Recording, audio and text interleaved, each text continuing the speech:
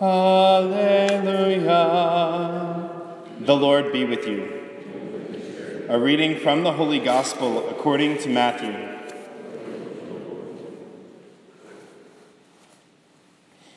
John the Baptist appeared preaching in the desert of Judea and saying, "Repent, for the kingdom of heaven is at hand."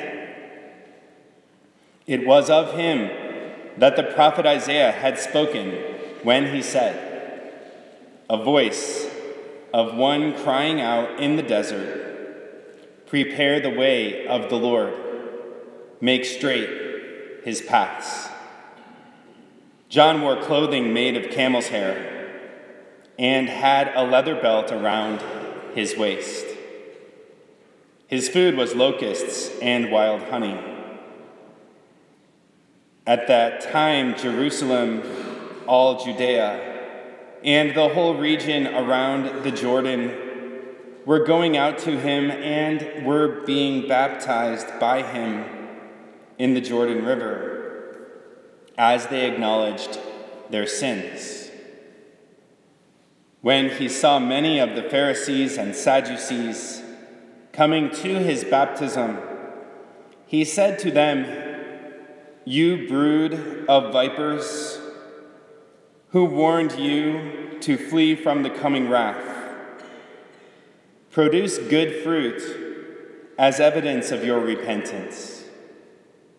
And do not presume to say to yourselves, 'We have Abraham as our father.' For I tell you, God can raise up children to Abraham from these stones. Even now the axe lies at the root of the trees. Therefore every tree that does not bear good fruit will be cut down and thrown into the fire. I am baptizing you with water for repentance, but the one who is coming after me is mightier than I. I am not worthy to carry his sandals.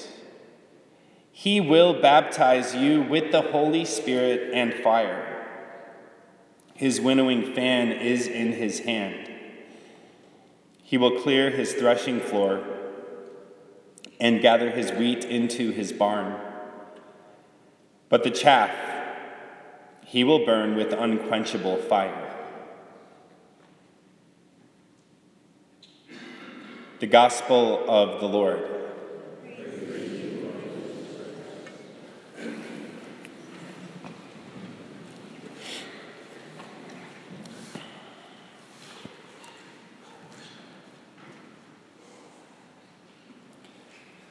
Brothers and sisters,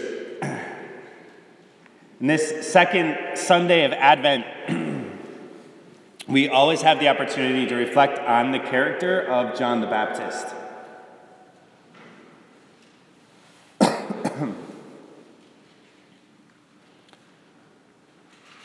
Who is really an interesting kind of character. There's great devotion to him in many parts of the world. If you go to Italy and you visit Rome, you can go to a church where they have in a reliquary this head of John the Baptist. And then you can go to another church where they have in a reliquary the head of John the Baptist, and another. I think there's 3. And that's something that we might kind of say, "Oh my gosh, that's so silly, I can't believe there's 3 different heads of John the Baptist." What does it reveal? It reveals a devotion to him and a desire for his protection. That's what it reveals. Or maybe it reveals the need for him to prepare the way of the Lord in the hearts of the people. A need for him to prepare the way of the Lord in the hearts of the people. Because during this second Sunday of Advent, we have to ask ourselves the question, why? Why John the Baptist? Isn't Jesus enough? Like, couldn't Jesus have just come and started preaching and had people come to him, and then he could have healed them? And why did John the Baptist have to show up in the first place?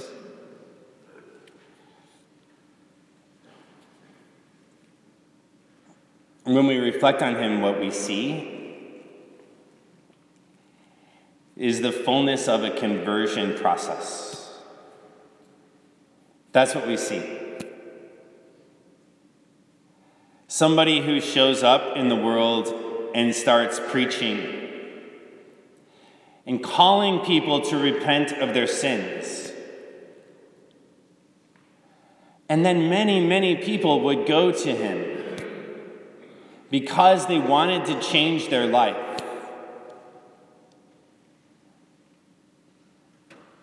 And they would show up and confess their sin,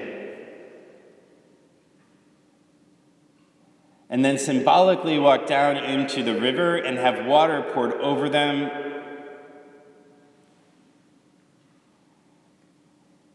to symbolize a new beginning.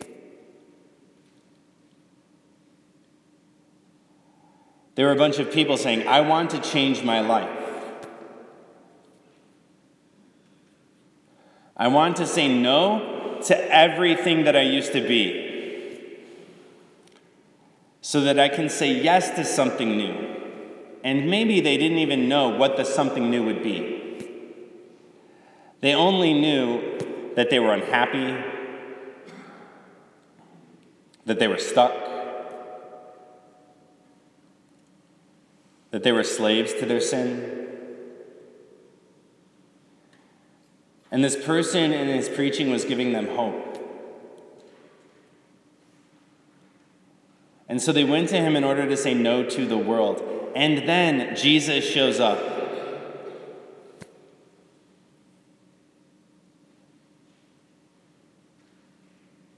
The one who is mightier than John, who will baptize them with fire and the Holy Spirit. After the people have said no to the world, after the people have said no to their sin, after they have shown repentance for their sin, Jesus comes in to fill the space in their life that was once occupied by sin.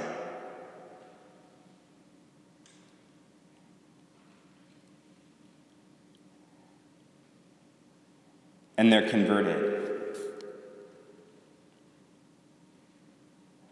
When we look at it through that context, we can see that there are people who are sinners, and they hear the word of God preached to them, and they want to change their life. They say no to the world. They kick all of that sinfulness out of their heart. And then our Lord shows up, and he starts healing them, and filling them with his love. And they start following Jesus.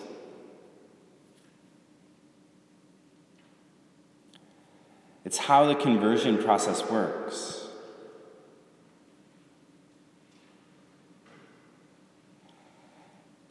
And it's a conversion process that we're all called to continually live in. So every year we celebrate this season of Advent in order to reflect back on our own lives and on our own hearts, and to once again say no to the sinfulness in our life, or say no to everything that is occupying our hearts. So that as we celebrate the Feast of the Incarnation in a couple of weeks,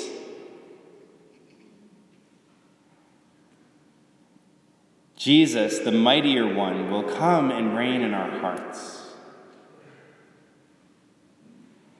that we might belong to him in a deeper and more profound way.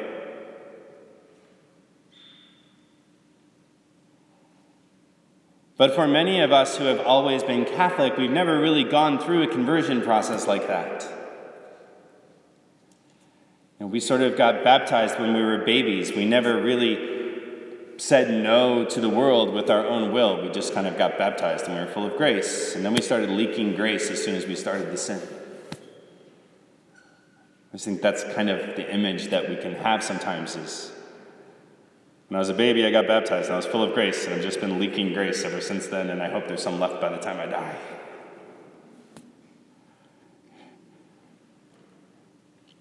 This season is about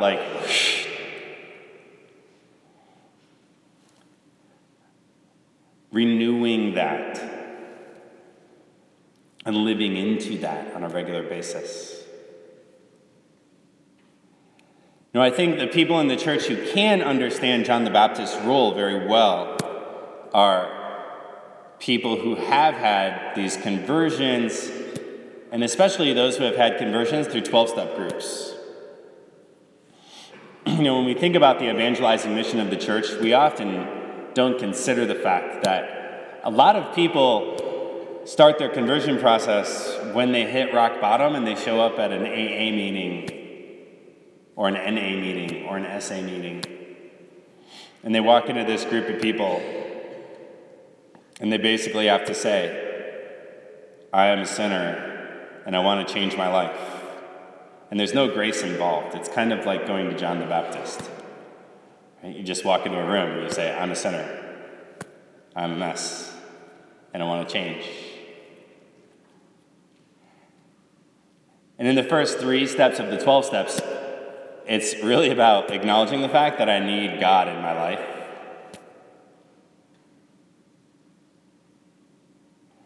And as they continue to go through that spiritual transformation, many people realize there's something more. I need a church. I need Jesus. I need the Eucharist. There's this wonderful, wonderful friend of mine that I met at a conference in California, and then I found out that she's actually in the same parish as my brother in Des Moines. And that's how she had her conversion. And she's just a beautiful, beautiful person. And as she tells her story, she kind of talks about how she, started going to a 12-step group, and she's learning all these things, and she was so excited about higher powers. And she's like, oh, I need to get a higher power. I hope it's something really exciting. I hope it's something really cool, like Hinduism, or I just hope it's really cool. And then it turned out to be Christianity. And she's like, and then it turned out to be Christianity. But it turned out to be Christianity in the most beautiful, beautiful way, because she's somebody who would say that she had trouble living in her body. My body's always rebelling against me. I hate my body. Don't we live in a world where lots of people hate their body? I hate my body. And then she's reflecting on this whole higher power business. And one day she said she just could see our Lord in her mind's eye, sort of across the room, and realized that Christianity is the only religion where Jesus has a body. Wow. Jesus had a body. And I kind of hate my body. So maybe there's actually something good and holy about our bodies. And then she was set on a path that was sort of irrevocable, that led her all the way into the Catholic Church, where she's able to consume that body every single day.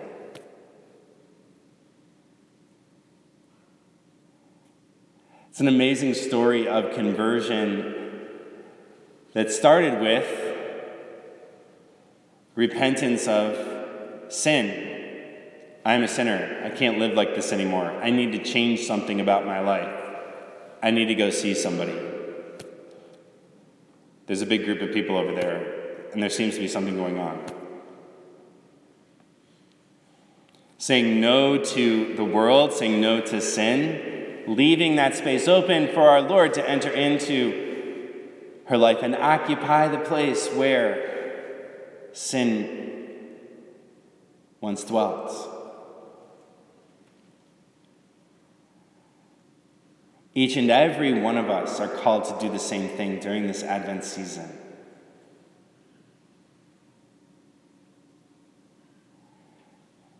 And John the Baptist is the one that points out the truth. It's his role. And he was very bold about pointing out the truth. And we know that he is really a saint for our time. Because what truth did he point out? He pointed out the truth about marriage. We know he did that. Because he said to Herod, it's not lawful for you to have your brother's wife. And when he said this to Herod, Herod is simply curious. Like, who's this guy who's calling me out about my stuff? And he's curious and he wants to know John. And he even brings John and puts him in prison. Because he pointed out the truth in order to call Herod to repentance.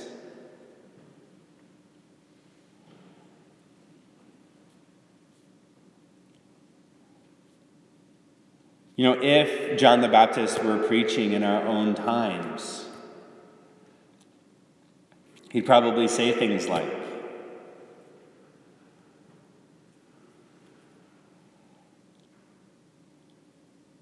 to young people, it's not lawful that you should go from girl to girl to girl or guy to guy to guy without ever developing a relationship. It's making you miserable.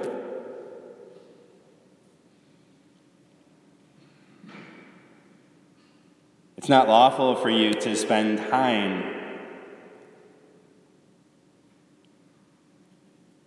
committing sexual sin on the internet.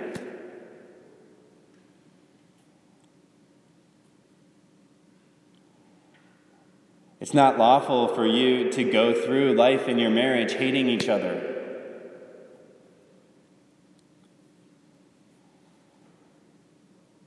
It's not lawful for parents to neglect their children for the sake of busyness, or to let their children just sit in isolation and playing video games all day. He'd probably speak to all these things. Because we live in a world that needs to say no to all these things. Because Jesus wants to say yes to you. Because Jesus wants to enter into our hearts and transform them.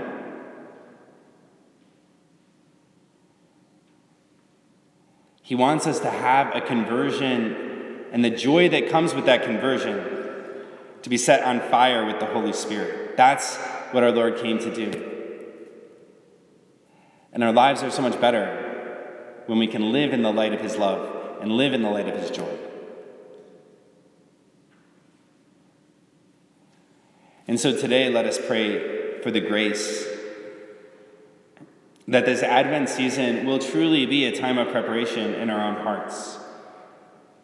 That through the intercession of St. John the Baptist, that path will be made straight in our hearts.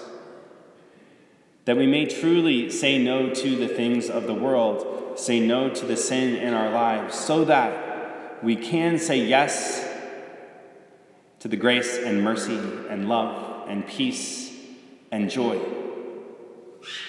that come only from Christ, who has come into the world with a body like our own, to bring us everlasting life.